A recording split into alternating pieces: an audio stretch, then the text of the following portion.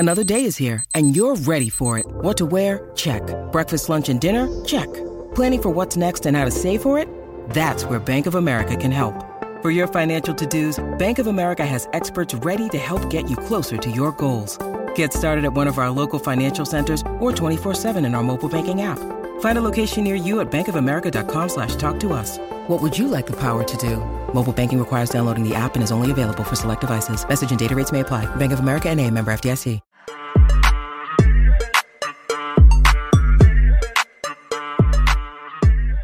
All right, guys, welcome to the KFO show, Kayak Fishing Obsessed. If you love kayak fishing, fishing in general, guys, you are in the right place. I have Matt from Good to Go Fishing on tonight, and we're going to be geeking out on mastering big swim baits. I mean, from like concept to building them to fishing them. This guy does it all. So I'm pretty pumped about that. I don't know about you guys. I have kind of a weird day today. So I don't necessarily feel off. I just feel pumped about the show to kind of get my mind off of everything that was going on. So thank you all who are listening in live and you're listening in from the podcast as well. I have some, let's head over to some news and announcements. I got some pretty sweet, awesome guests coming down the pipe. Drew Gregory next week. I got the Knucklehead Bass Fishing Series Team Wendell winners on the following week.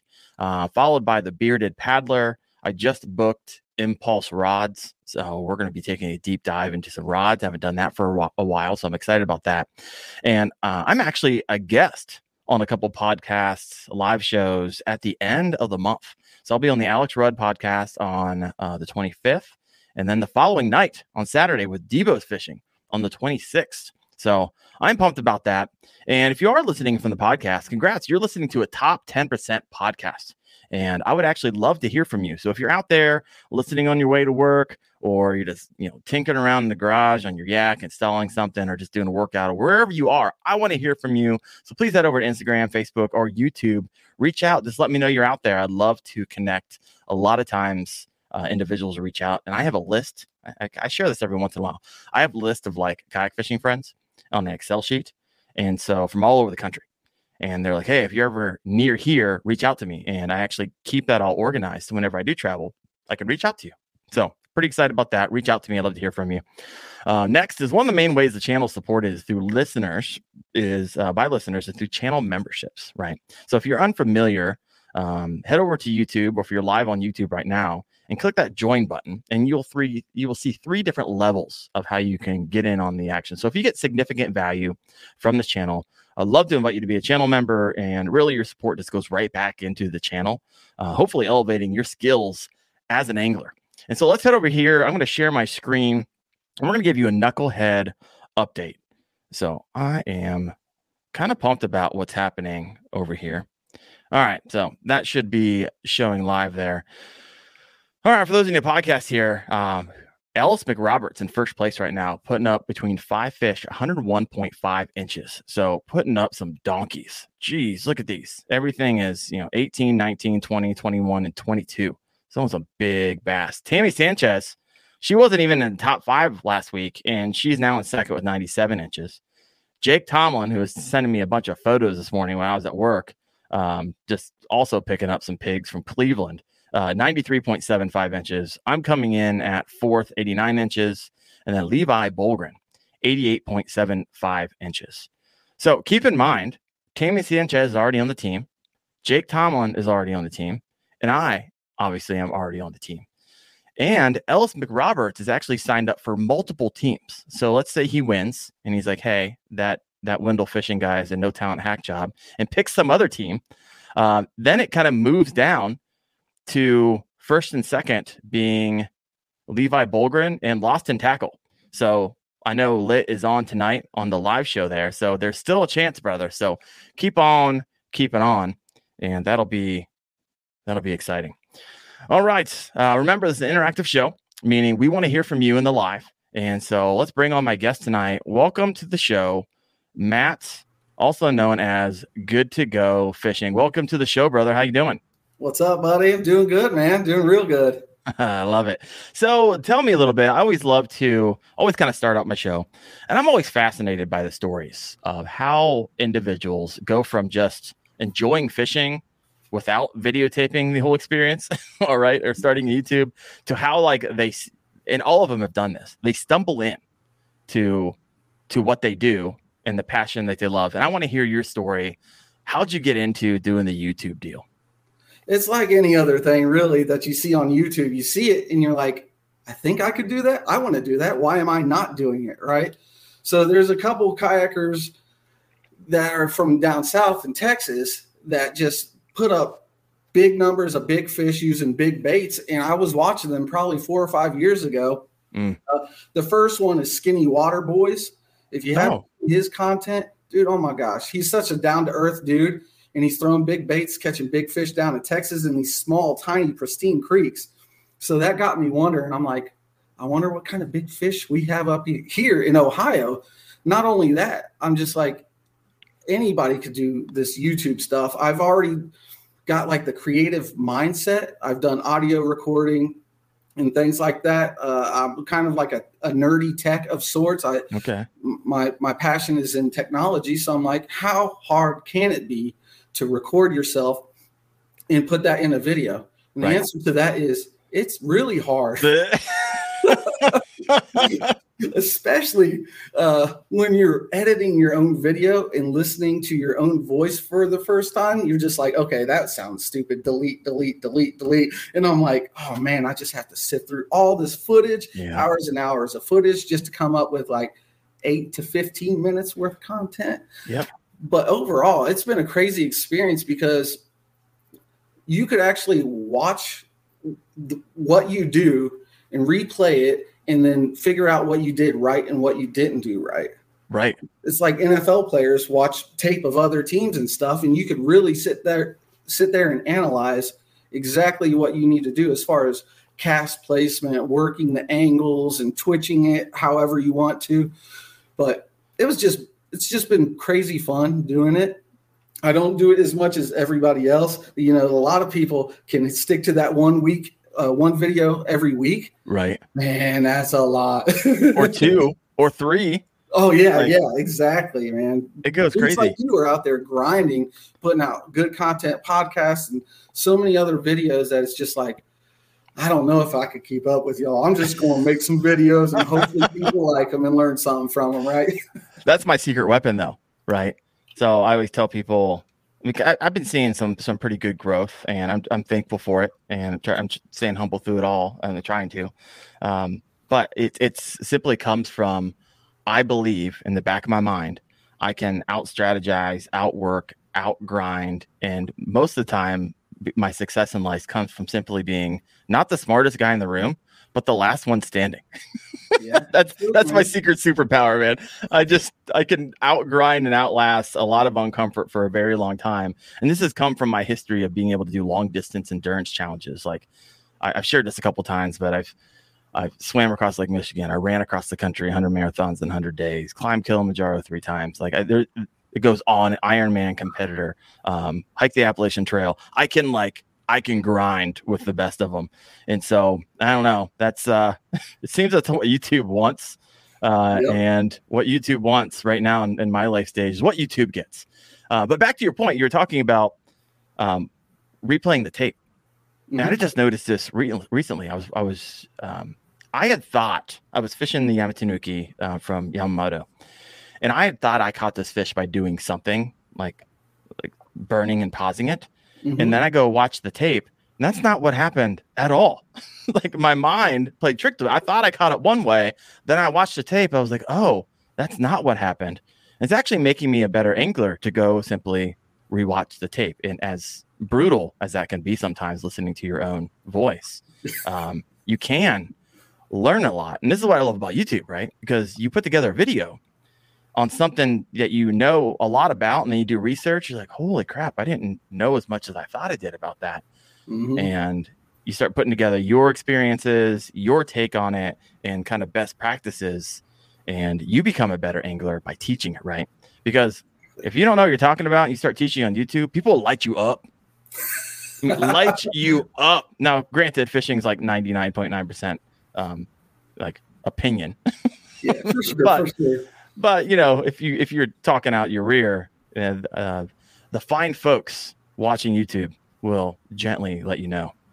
But anyways, so yeah. Oh, what do we got here? We got some comments over here. Frank Doucette. Hey, Darren, I'm out here listening on my way to work. My man, I gotta have Frank on. I think it's Frank because he's the one. I had him on. Oh, he made a comment a while ago. Why there is a up in Canada, they have seasons for largemouth bass, and I asked the question why on the show months ago, and he actually got back to me. He's like, "Hey, I know why. You need to bring me on sometime." So I need to bring him on sometime and talk about that. Bucktail fishing.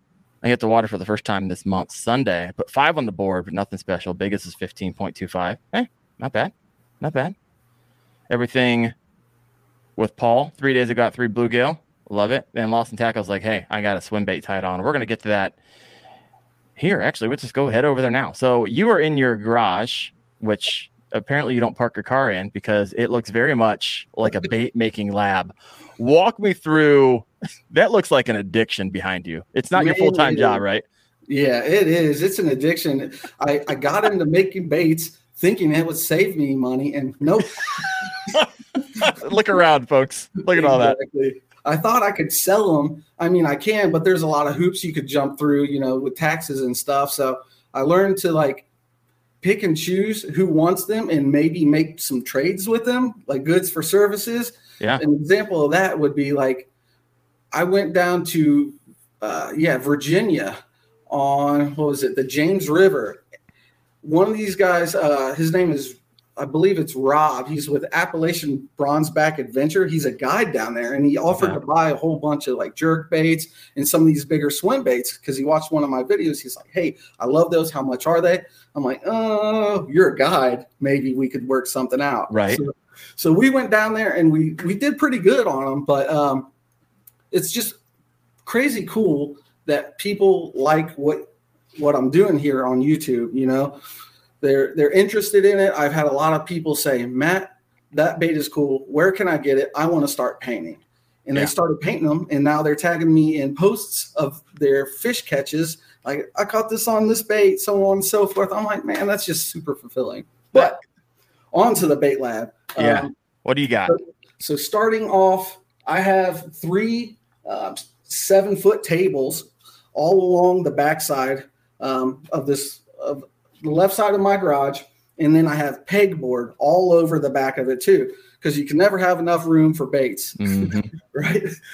So on my left side, I have a little painting booth. It's about 2 foot, and it's got a cool little LED light setup. I got a fan and a filter, so I'm not breathing in a whole bunch of toxic fumes. So it's a cool little spray booth.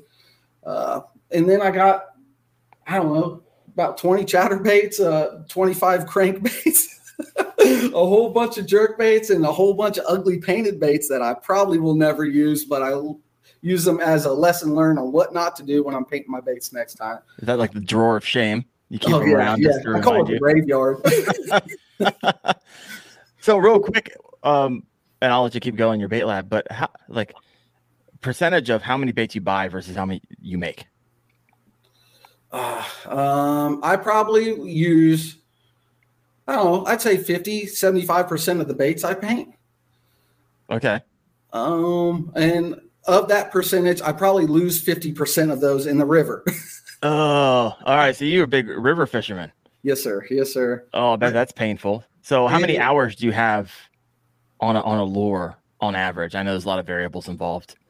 I could paint up a simple 3-color pattern in probably 30-45 minutes, put some clear coat in it or on it.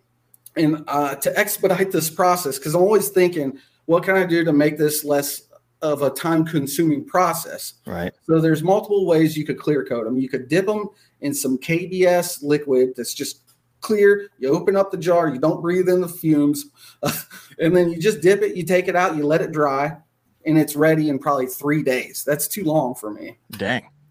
There's another way where you could paint epoxy on it, which I haven't done, which is the professional way. You paint, you just take a little paintbrush, right, and you dip it in there and you paint it on there. Make sure you don't get bubbles in there, or that'll ruin the clear coat. But then you have to put it on some sort of DIY makeshift lure rotisserie thing that rotates. Oh, keeps it from dripping down. I see. Yeah, and it'll pull up as well. It'll pull up on the bait. but there's like, it's a pain in the butt. So I haven't done it, but you have to have so many variables, right? Or the clear coat and the whole bait is ruined. So you have to have like the right temperature or the right humidity level, so on and so forth. You have to have a dust-free environment. I'm like, that's way too much work for me, even though I'll probably end up doing it in a year when I get tired of my current way. But I save the best and most efficient and easiest and cost-effective way for last. There's a box underneath my desk. It's pretty big. It's probably like 2 foot by 2 foot by 18 inches high. I got it lined with some reflective material, and I got a little hanger up top that I can hang my lures on. And then I got 2 lights on the left and right side that are UV lights. Okay, cures it. Yeah, exactly. UV curing. So I like to use some of this cheap Chinese stuff off Amazon. You paint it on there, you let it hang for a little bit, and then you just hang it in there in the UV box. 25, 35, 45 minutes later, it's done. You could take it fishing right then and there. So about an hour and a half to make it and about 13 seconds to lose it. Exactly. I bet when you lose one that you make, you're like, and we've all done this, you're like, all right, I'm going in up to my neck for that one because that one is that was, no like, left behind. Unless there's like a potential for loss of life or the water is freezing cold, I'm getting that bait back. Oh my gosh. So good. I've climbed trees 20 foot high on a really horrible cast. Limbs are breaking around me. I'm just like, nope, I'm getting this freaking bait. Love it. All right, so we're going to hop in and we're going to spend the majority of our time talking about swim baits, glide baits, the big baits that are supposed to target the big fish, right? I just got my Bass Pro Shop 2023 Fall Angler Specialist Catalog in the mail today. Right. Literally, I walk out to get the mail and right for the show. And I'm looking through here and they're serving up a lot of, this is the XBS, the hottest trending lure right now. It says, Swerve Glide swim bait, $17.99. You go into the middle, the hottest swim bait on tour right now, Berkeley, the Power Bait Call Shad right there, $11.99, kind of a paddle tail, soft swim bait. Honestly, that looks exactly like the Mag Draft. Like a lot of them coming out now since that is incredibly popular. On the next page, you got the Boss Glide swim bait, also known as the S Waver. looks just like it. And then the Forktail swim bait. And so all these are like, I don't know, like copycats almost. But nonetheless, we're getting into the season where you break these bad boys back out. Now, I know you can fish them throughout the summer, especially in the rivers. But I typically put my swim baits away after spring. I'm pulling out different techniques during the summer. And then I pull these bad boys out here in the next few weeks. I'm starting to get some cold nights and out pop my swim baits again. And so we're going to take a deep dive on these, how to swim them, how to retrieve them, the different types, the best knots, the best kind of baits in the categories. And so let's go ahead and hop in. Walk us through, for you, since you make them, like what goes into a design? Because I literally watched one of your videos and you're like carving out on your scroll saw, which I'm familiar with. My wife's a woodworker, has a scroll saw channel. From like design to sanding to painting to all that stuff. Walk us through the makeup of an awesome swim bait. First and foremost, you have to have a lot of time available to start this project. There's people like Marlon Bates, that's where I got my inspiration from, one of those things on YouTube. And I'm like, he could do it. Maybe I could do it. Not nearly at that dude's level. And I'm still like trying to figure out the best ways to go about it. But essentially you draw out of design and you trace it out. I usually trace mine out on some thicker cardboard, and you could place that. See if I could reach it from here. Yeah. So I have a stencil. This is one that I'm working on. Okay.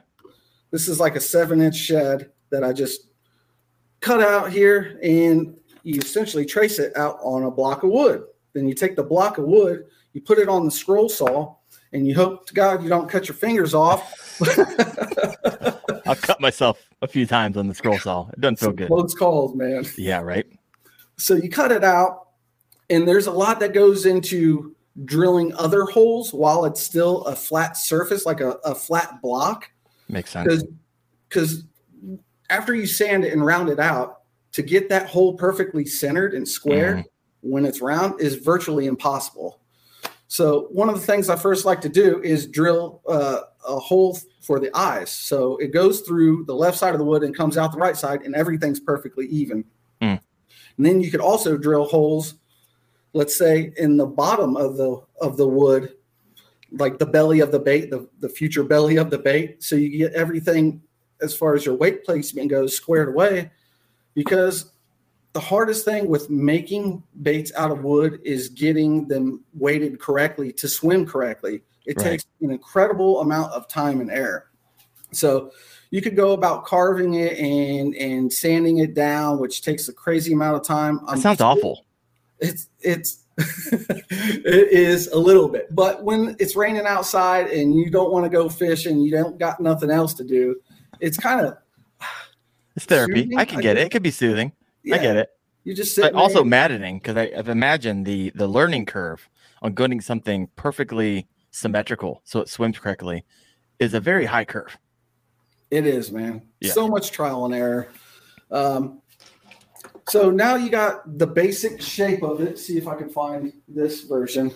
So you got a basic shape of it, and then you make one little mistake, and that bait is ruined. As far as it'll still work, but it's not something you will want to sell, I guess. It's not something you want to be proud of, and then you have to go all the way back to the drawing board.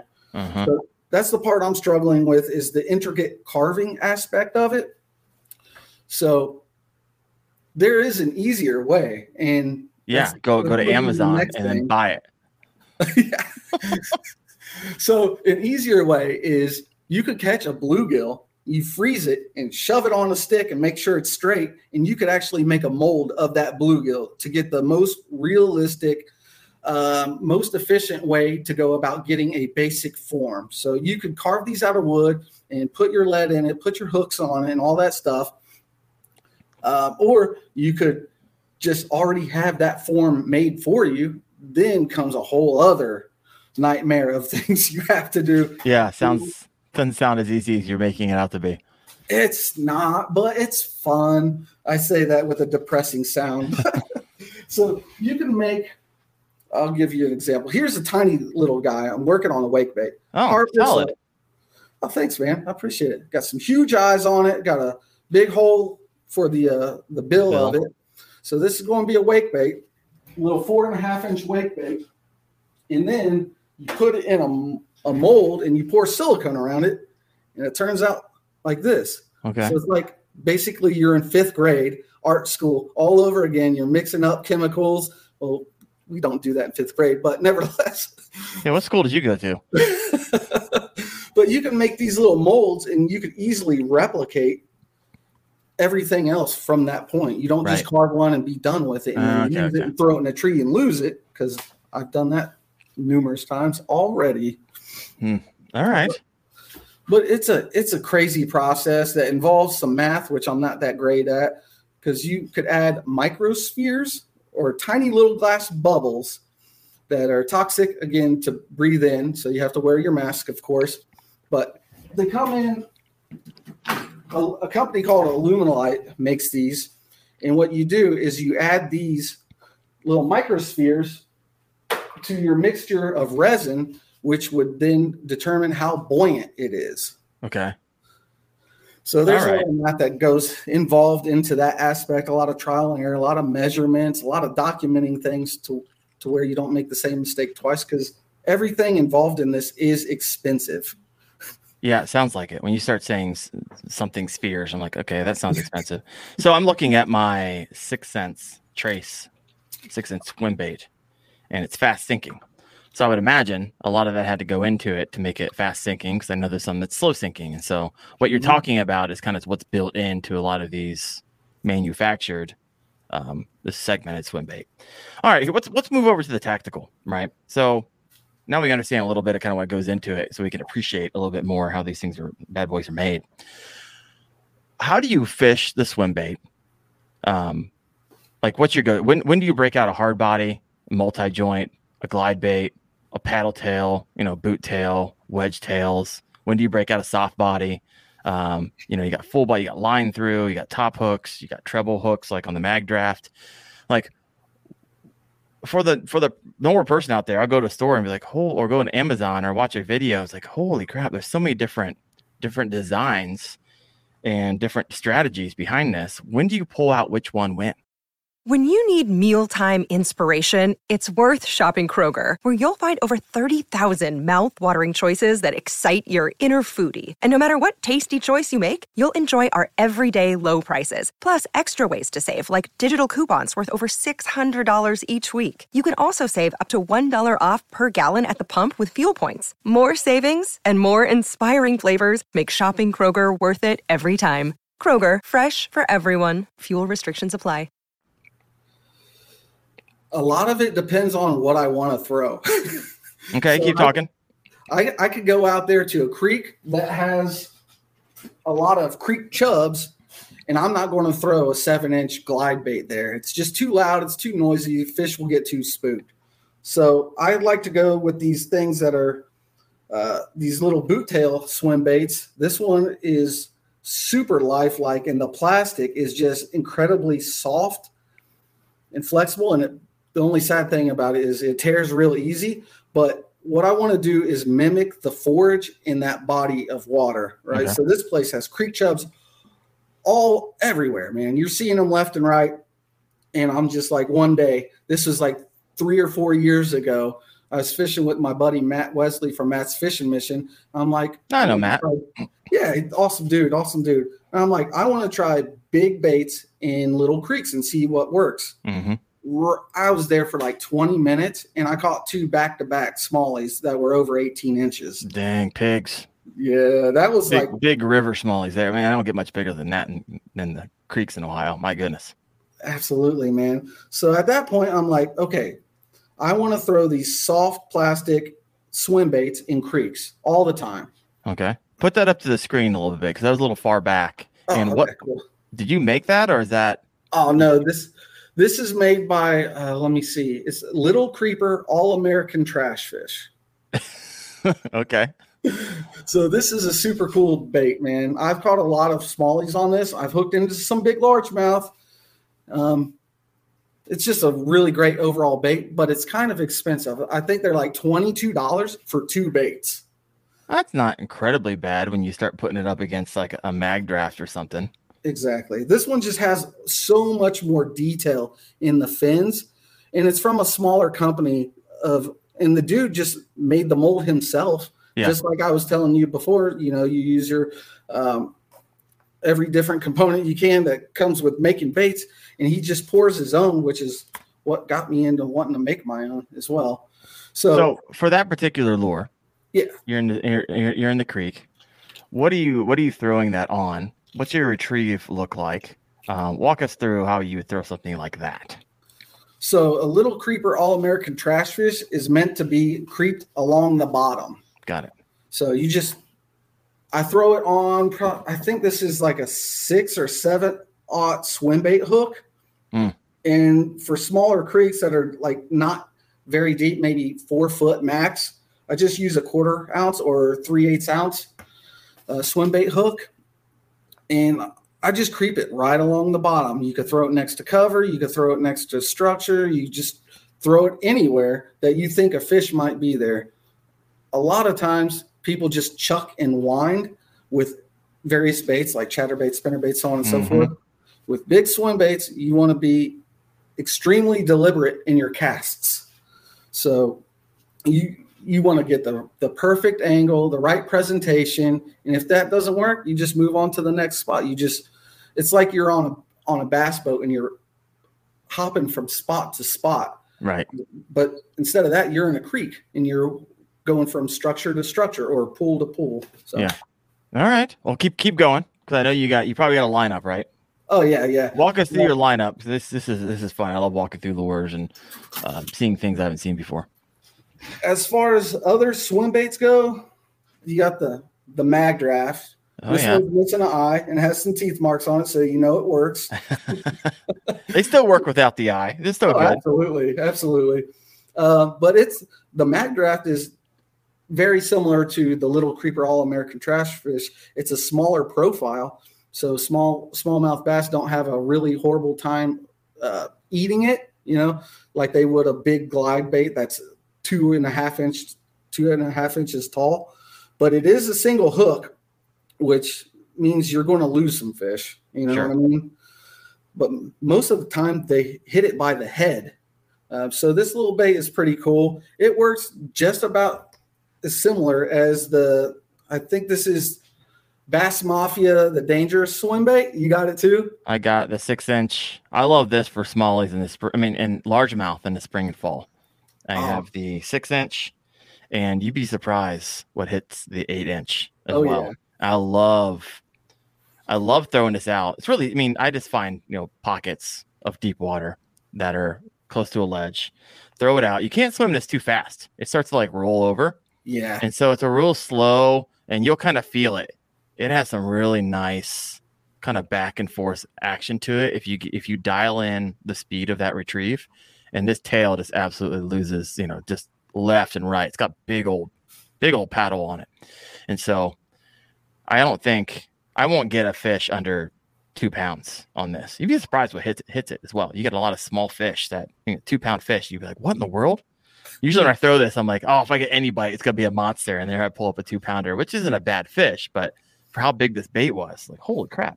The very first time I threw a mag draft, I was in like some crappy gravel pit, throwing it against some hydrilla in some pockets. The very first cast, I was in my belly boat. I saw 3 nice bass come up and follow it, and they swam right beneath my feet. I'm like... I saw you belly boat fishing in Southern Ohio. I have a fish cap. I actually like getting out and fishing my belly boat every once in a while, especially when I travel for work because I can't take the kayak with me. So I'll throw it in the back of my rental car, and every once in a while, if I have the night free, I'll take that out to a lake and just belly boat around. So part of my arsenal, that's kind of my 4th fishing vessel. All right, keep on moving on. What else you got over there? Let's see here. We got so many segmented swim baits. I think segmented swim baits are my favorite for covering water. Okay, so keep talking. You have, I'm getting hooked already because these things have some really super sticky hooks. This is a Boyd Duckett 5-inch segmented swim bait. You could get these for about $20. It's just a realistic shad pattern with a brush tail, and it's a 4-piece segmented swim bait. This one in particular is fast sinking, but I don't know why more companies don't do this. On the bottom, it has a little tiny magnet right here, so your hooks stay up there. And I wish every company that made segmented swim baits made these. So this is your entry-level budget one for about $20, right? What's it called? Say it again. This is a Boyd Duckett or BD shad. Okay. And there's only a magnet on the front, right? Correct. Yep. Exactly. Solid. All right. Yeah. This thing with the fast sinking, you want to burn it, man. You want to just burn this thing in the top of the water and hope to God something crazy fast gets it and explodes on it, which is always a fun time. It's not like a slow sinking one where you could be a little bit more methodical with it, but that's the BD shad, and everybody knows and loves the trace. Oh yeah. That's the bone, right? I forget which color this is. It's got some purple on top. Hopefully I'm colorblind. You tell me if this is purple, but it's got a really cool soft plastic tail on the end. Yeah, what you don't realize when you get these, one, they come in a box like you're buying an Apple phone, right? Yeah. Which is kind of nice. But also, it comes with an extra tail. Because if you never laid eyes on one of these before, for some reason this rips off, you can plug another tail in there because it's hard bait hybrid. Because the back end is a rubber tail that you can replace, which is nice. And so these, they're not cheap either. No, they're like $35. Like $35 by the time you get this bad boy shipped to you. And then you got like fast sinking.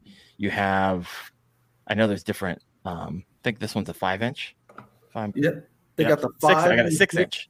Yep. And so before you know it, 4 baits and you're up over $100. But my buddy who fishes in Ohio, you probably know him, the creek crawler. Mm-hmm. He swears by this mother, and he's caught some absolute donkeys out of the river on the trace. I mean, it was like every day he was picking up a monster with a trace out of small creeks. And what freaks me out a little bit, because it's a $35 swim bait. So I definitely don't need the fast sinking when I'm fishing a creek. But man, yeah, they don't have the magnet on the bottom either. So I know. I think that's because of the placement of the segment where the hook goes under there. It just won't work, I guess. Yeah. Interesting. Here, I got a couple comments here I want to shoot over to. Cool. Let me see what we have here. Low Life Angler, Berkeley Power Bait, Poji 3-inch swim baits. You would be surprised, but I wanted to try that mag also. Right on. And he says, "Hey, nice shirt. Last bass I caught was on a big Joshy." Heck yeah, man. Lost and Tackle. He say, "Screw the mag. I want that." I think we was talking about that creeper thing that you had. Oh yeah. Yeah, because I haven't seen that before. So that was pretty neat. So all right. So when you're fishing is it just creek? You have a kayak as well. What kayak do you have? I have a Bonafide SS 127. You don't get much better than that for a paddle. I like it. It's super stable.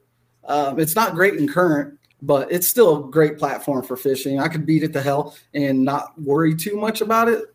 Yeah. As much as I would if I had a super heavy Hobie. Yeah. But it's still light enough to where I could take it up a cliff if I needed to. Well, it's not a river kayak per se, right? And is that what you're using it in a lot? Yep. Yeah, there you go. Well, that might be some of your issue, but do you have any other kayaks? I think you mentioned for right in our green room, we didn't have much time to talk, but what's your kayak experience? Oh man, I wish I would have watched your videos before I spent a whole bunch of money on 2 kayaks that I would never use again. So I started off with the Eagle Talon, and I watched some DIY videos. Like you could build a stadium seat on it to, feel like a professional and get off the bottom of the kayak. It didn't work at all. Once you elevate your butt, you become super unstable, and it was horrible. But I mean, it got me on the water, and I caught some fish, and it was good for a cheap kayak. And then I upgraded to a Vibe Seaghost 110, which is a great kayak, but it's great for rivers, but it's not comfortable. So being an old man like I am, 40 years old, I'm all about comfort. No, I hear you, man. It's there's a debate I hear a lot on my channel in the comment section, like, oh, when you're starting out, buy a cheaper kayak and then you upgrade once you figure out what you like. And I was like, that is the worst advice in my opinion. Buy nice or buy a nice kayak that's gonna, with a nice seat. Buy as nice as you can if you've been saving up a little bit, because one bad kayak being your first kayak can't be your last kayak, right? You could be like, peace out, not for me. Yep. Especially if you don't buy one or try to buy a recreational kayak that you turn into a fishing kayak. But at the end of the day, I'm not going to sit here and say you buy the kayak you can afford, right? And so if that happens to be a lower end kayak, which is a recreational kayak, or you got one for free, get some. More power to you. I'm here to support you on that. But all right, Lost and Tackle has a question here. He says, "What is a good entry level segmented?" He's like, "I have 7," and he stopped writing after that. So hopefully you can answer that one. I'd say it depends on if you want to be super cheap, because you could buy these blanks. These are ones that I paint, and I could get these little 5.5-inch segmented swim baits for like $3. And if you could paint it, clear coat it, add eyes and hooks, you could altogether, it's probably like $12. Okay. Which isn't bad at all. It just takes a little bit of time. Are you just like Alibaba in those bad boys, and like, what's that? Are you just like buying those off of Alibaba and like send those blanks to you, or where do you source those bad boys? I'm very particular where I get my blanks from. Okay. There's a guy named Shane at Sugar Tit Custom Lures. He's been awesome to deal with.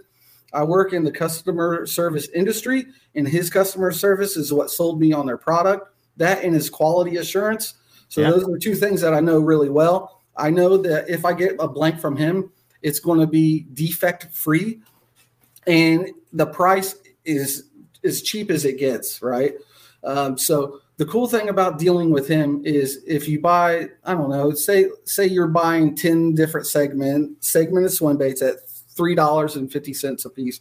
A lot of times he'll throw in an extra little tiny bait or something, an extra blank for you to mess around with. Okay. So I've got poppers from him. I've got jerk baits, deep cranks. I mean, I have probably 20 or 30 different free gifts from him. I could fill up a tackle box with the free gifts I get from him. Well, you know what that means? That just means you buy an insane amount of blanks. That's what that means. I do. My friends like them, and they see me catching good fish on them, and they like, I want those too. So I work out some deals with them, those guys on the side, and they catch fish, and I'm happy. They're happy. Shane at Sugar Tick Custom Lures is happy. It's a win-win-win all the way around. Everybody is happy. All right, so here's a question for you. Swim baits can be stupid, right? I was doing some research on this. What was I finding? Some of these big glide baits, swim baits, segmented baits, like I'm looking at some of these prices on these things, like $180, $250, $300. And then you see other ones are like, hey, that looks somewhat similar, like $35, $60. What's the difference between a $30 swim bait and a $250 swim bait, right? Because I feel like the $250 should come with like a 10-pound bass guarantee on my first cast. I would say most of those expensive swim baits are from people that are just making them in their garage like me. So they don't have money to, how do I put this? They can't pump out a whole bunch of them, which would in turn lower the overall cost that was sent, or how do I put this? They can't make a whole bunch of them. They can't mass produce them, so they can't bring the cost down. Exactly. So you're getting a one-of-a-kind, hand-carved, hand-painted most of the time if you're paying those high prices. Exactly. Is there benefit to that versus a mass produce, or is it simply like the same result? Like, is there advantage to the angler there outside of just having, uniqueness? I would say people who do big bass tournaments would swear by the more expensive swim baits because they win money on them. And they're more realistic, but it all truly boils down to the action. If you get some of the cheap glide baits off Amazon, you could buy them for like $12. Yep. Their action is atrocious. Their plastic is horrible. You'll throw it against a rock, you'll crack it. Their clear coat is not great at all. Their paint schemes could be good, but the hooks and every other component is just garbage. They will still catch fish, but a lot of times you won't get fish to commit to those baits. They'll just come up and they'll kiss it. They'll just touch it with their nose because they. Oh, I've seen it. This is maddening. It's crazy. They'll come up and kiss it, and then they won't commit to it. Whereas a lot of people that use the live scope, they could see what's going on under the water. They could see how their bait is moving. It's staying in the pocket. It's not sinking at an uneven level or rising to the top, nose up. So a lot of people swear by that.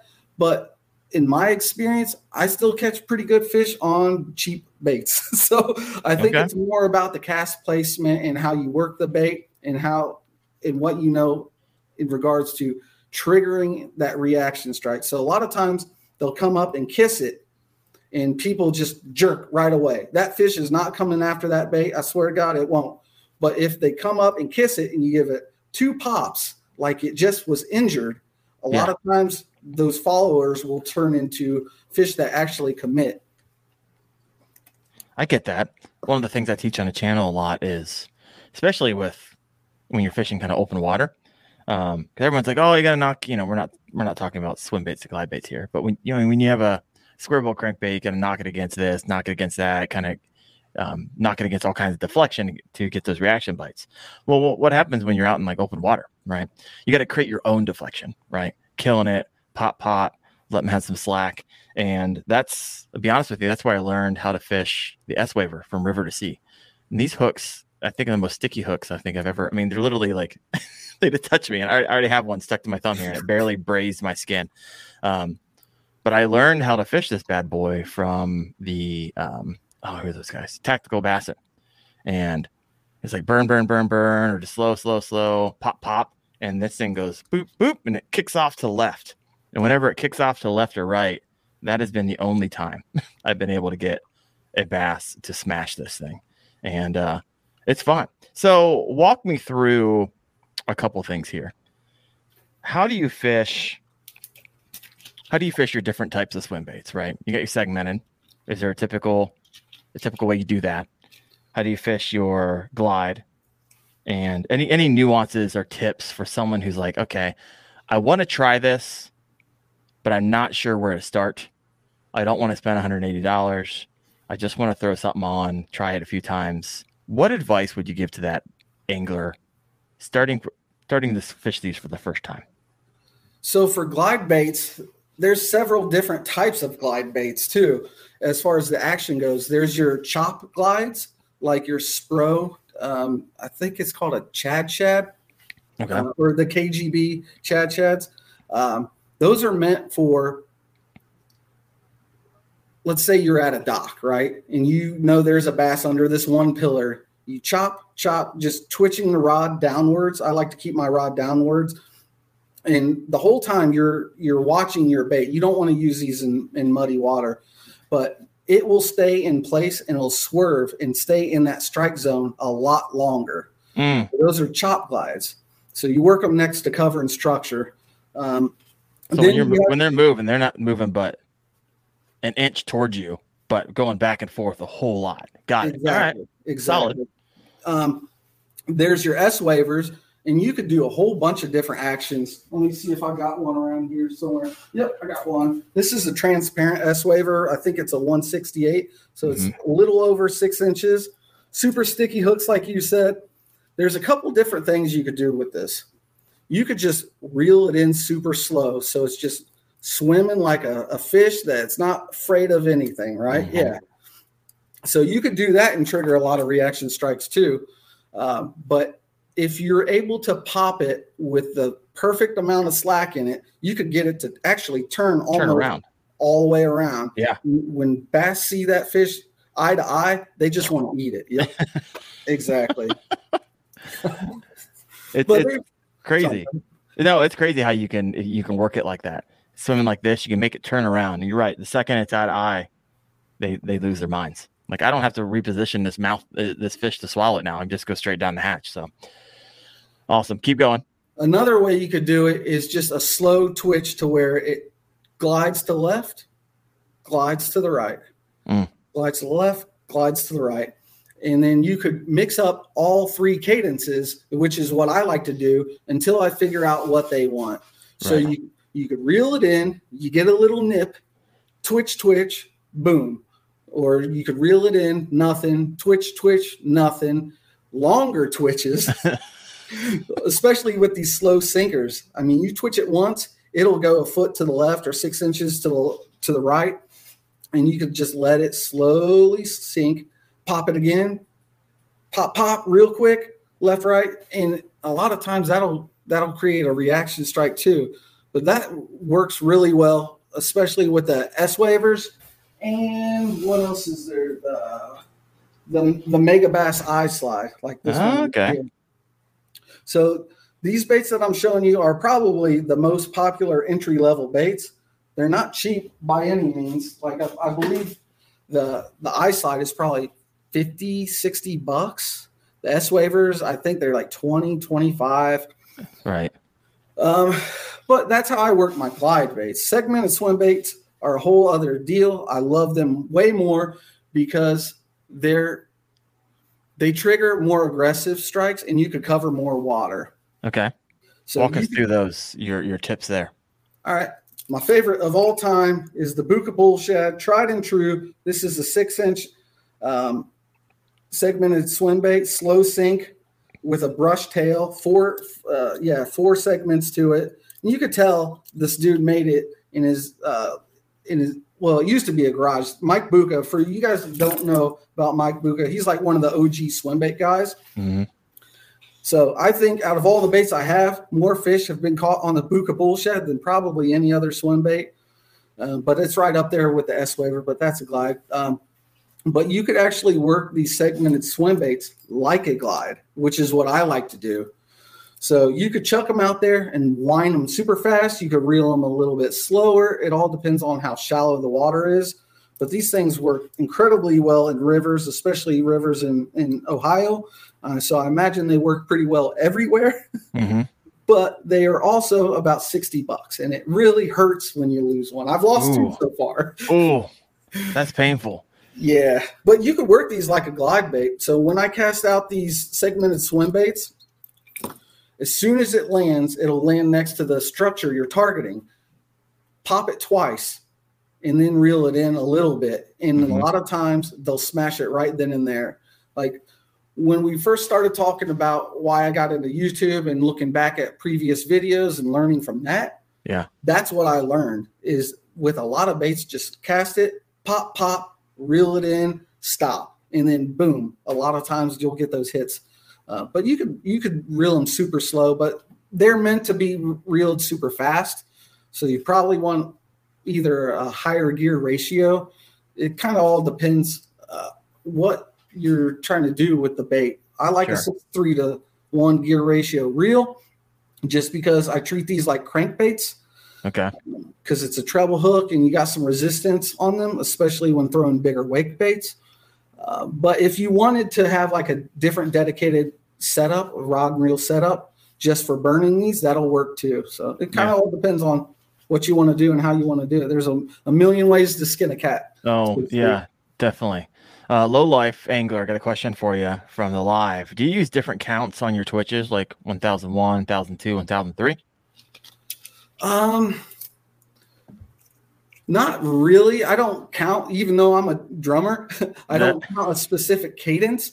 I just mix it up because what fish don't go in a certain cadence when they're swimming, right? So they're chaotic. If they're just swimming along nice and slow, they could get smashed.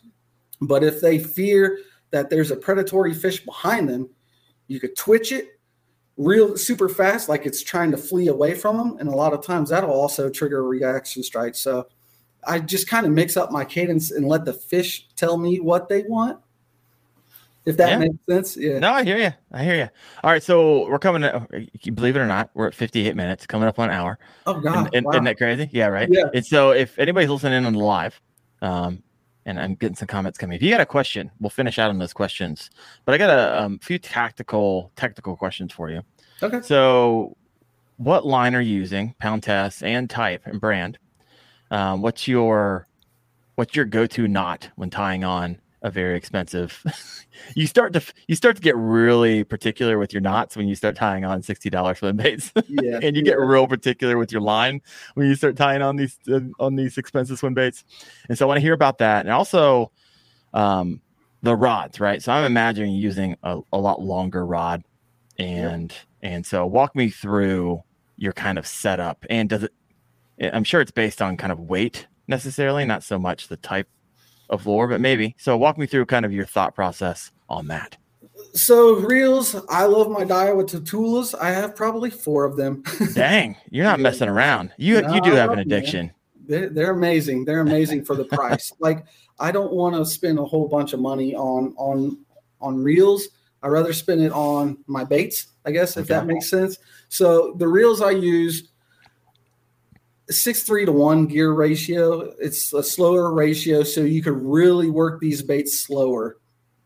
People are the polar opposite. They like the fast reels for certain things too, but I've done pretty well on a 6:3 gear ratio. Line, I like fluorocarbon, and I didn't ever used to like them till I switched. I've lost some big fish just using braid with treble hook baits. That's a big no-no. You'll rip the hooks out of their face, and that's not good. But I like 16-pound Sunline FC Sniper for my glide baits. So how much does that run for 250 yards? What's that? How much does the FC Sniper run for, to say 250 yards, like a normal spool? I think it's like $25 or $30. Okay, that's on the high end. Yeah, it's expensive, but it's low memory and it's super stretchy. So when you hook into a big fish, I like some flex in my rod and my line just to be able to keep those fish pinned. Because when they jump, they shake that heavy bait, that 1 to 4 ounce bait. It's going to go flying if you're using braid or a fast action rod. So I like a moderate action rod. And the one that I fell in love with is super budget friendly. It's $150, but this rod is 7'8".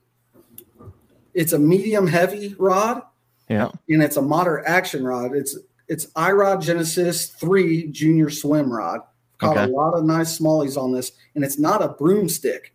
Like, I was watching some of my own videos because I feel like I'm my own biggest fan, but you could lean into them. You could really drive those hooks home, and you still have I've had this thing bowed over on 3-pounders, so it has an incredible amount of flex in that rod. For $150, I don't think there's a better rod on the market. Well, a lot of people like the Dobbins Fury 795 SB, which is also medium heavy, but that thing feels like a broomstick to me. I got it, and I don't like it. I like it for other applications like the soft plastic boot tail swim baits. Yep. So it's a little bit stiffer of a rod. You can really drive that single hook home. But for everything else, I love my iRod Genesis 3 Junior Swim Rod. Okay. What knot are you tying on your very expensive swim baits with? I just like do improved clinch. What's that? And like improved clinch? What are you doing there? Just the standard Palomar knot. Oh, okay. I use it with fluoro. I've lost one fish, and it just so happened to be on my $60 Buka bull shad. I was devastated. It jumped up and laughed at me, and I felt horrible. Did you try to get it? I chased that fish because it kept jumping up and trying to shake it. Oh, yeah. And I was after it with my kayak and my net trying to swoop it up, and I couldn't get it, man. I couldn't freaking. There's some angler out there who's going to catch that fish and be like, oh, yes, the $60 fish. They're going to be thanking you for it. I love it. All right. So let me see if I have any questions here. Oh, congrats there, Fishing with Parker. He's like, hey, just got my new kayak today, Hoodoo Impulse 120, and it is sick. So, man, always love it when people are like, hey, I got my first kayak, and they're here on Kayak Fishing Obsessed. So I'm going to leave you with one last question. If you have a question for Matt, go ahead and throw that in there. But let's say someone writes you, hey, I'm new to swim bait fishing. What should I buy? Now, it's a loaded question, right? It's like someone asking me, hey, I got a budget of $1,500. What kayak should I get? Let's say they're kayak fishing lakes and ponds. So let me help you out here a little bit. What would you recommend for that person? As far as baits, yep. The Trace is a fish catcher. It's probably the best budget-friendly segmented swim bait out there. So they make them in 5-inch versions and 6-inch versions. Yep. The 5-inch version just gets a bit more. So I would for sure go with a Trace. As far as rods, the Junior Swim Rod, iRod Genesis, and then the reel is the Daiwa Tatula, and then a 16-pound Sunline FC Sniper fluorocarbon line. You're pretty good. much all the baits that I mentioned here are like budget friendly. Yeah. So, I mean, somewhat. So let's do the best of, right? So that's your best segmented hard bait. What's your best big soft swim bait? The Little Creeper All-American Trash Fish. I've caught so many fish on it. It's ridiculous. It mimics creek chubs to a T, and it gets bit more than the Mad Graph or the dangerous swim bait. Okay, so you're in the river at this point. So let's say you move over to a lake and pond. Same thing or different? I'd probably go with the Spro Chad. Okay. Just because I know it's just one of those baits that's iconic, and it's budget friendly since they did the collaboration with Spro. That bait is probably $300, but they did a collab, and it's no longer made out of resin. They used the CNC process, and they could just pump those numbers out. So those baits are pretty expensive. If you want to catch a big bass, throwing it on docks or next to cover, that'd be a really good bait to use. That and the S-Waver and the Mega Bass Eye Slide. But if you want to get creative, there's some baits like this that are hand-painted, handmade, just like what I do in my little bait lab. So for those on the podcast, what are we looking at? This is a huge wake bait. The thing is 2 inches high, 1.5 inches wide, and it wakes like a freaking shark is coming through the water. I'm telling you. The bill on that and the angle on that bill is insane. I know. It's super steep. It's a thick bill. It's a heavy bait. It's like, well, I mean, moderately heavy. It's 2.5 ounces. So you need that bigger rod out there. That iRod Genesis will handle that thing like a boss. Nice. So real quick, I want to back up a little bit because you mentioned that $300 bait that they collabed, brought the price down. What's the price on that now? I think they're $60. Okay. So up there with the bull shad price point. All right. And the last question for you. Well, let me see. I have a comment over here I haven't read yet. Okay. Last question for you. The best, in your opinion, big glide bait. What would you recommend? Oh, that's such a tough question. All right. So you can't go wrong with a Depths 175. The engineering that goes behind this is incredible. It's got like a rubber coating on the outside. So when fish eat it, it feels like a real fish. Okay. And underneath of it, it's got this realistic, it's not a paint job. This isn't something somebody did with an airbrush. This is something that's like an overlay. So you could put it on the bait itself and then heat it up and it'll stick to the bait. Okay. So this is like a scale print essentially. But the tail itself is incredibly flexible, and this thing gets bit like crazy too. This is a Depths 175. These are like $60 or $70 as well. You're killing me. That's why. This is why I don't fish swim baits, because it's you and a lot of other people, man. Because losing one would be painful. My goodness. Well, this has been fun for me. So thank you, Matt, so much for this. Absolutely. And we're not. I mean, we're not super close, but we got to get together and get fishing sometime. That'll be I'm down, dude. I got some good river spots I could take you to. Oh, see, I love river fishing. I want to take my kayak river fishing. I don't do that too. I like wade fishing a whole lot. Mm-hmm. I just got back from a trip in Pennsylvania, picked up 175 smallmouth in 3.5 days. It was stupid. Stupid. So that's crazy. Got the honey hole. I mean, a lot of them were small, but it was almost, there was this one hole I was just throwing and my hands were hurting because it was literally almost every other cast I was picking up a fish and just like taking the hooks out. My hands were sore.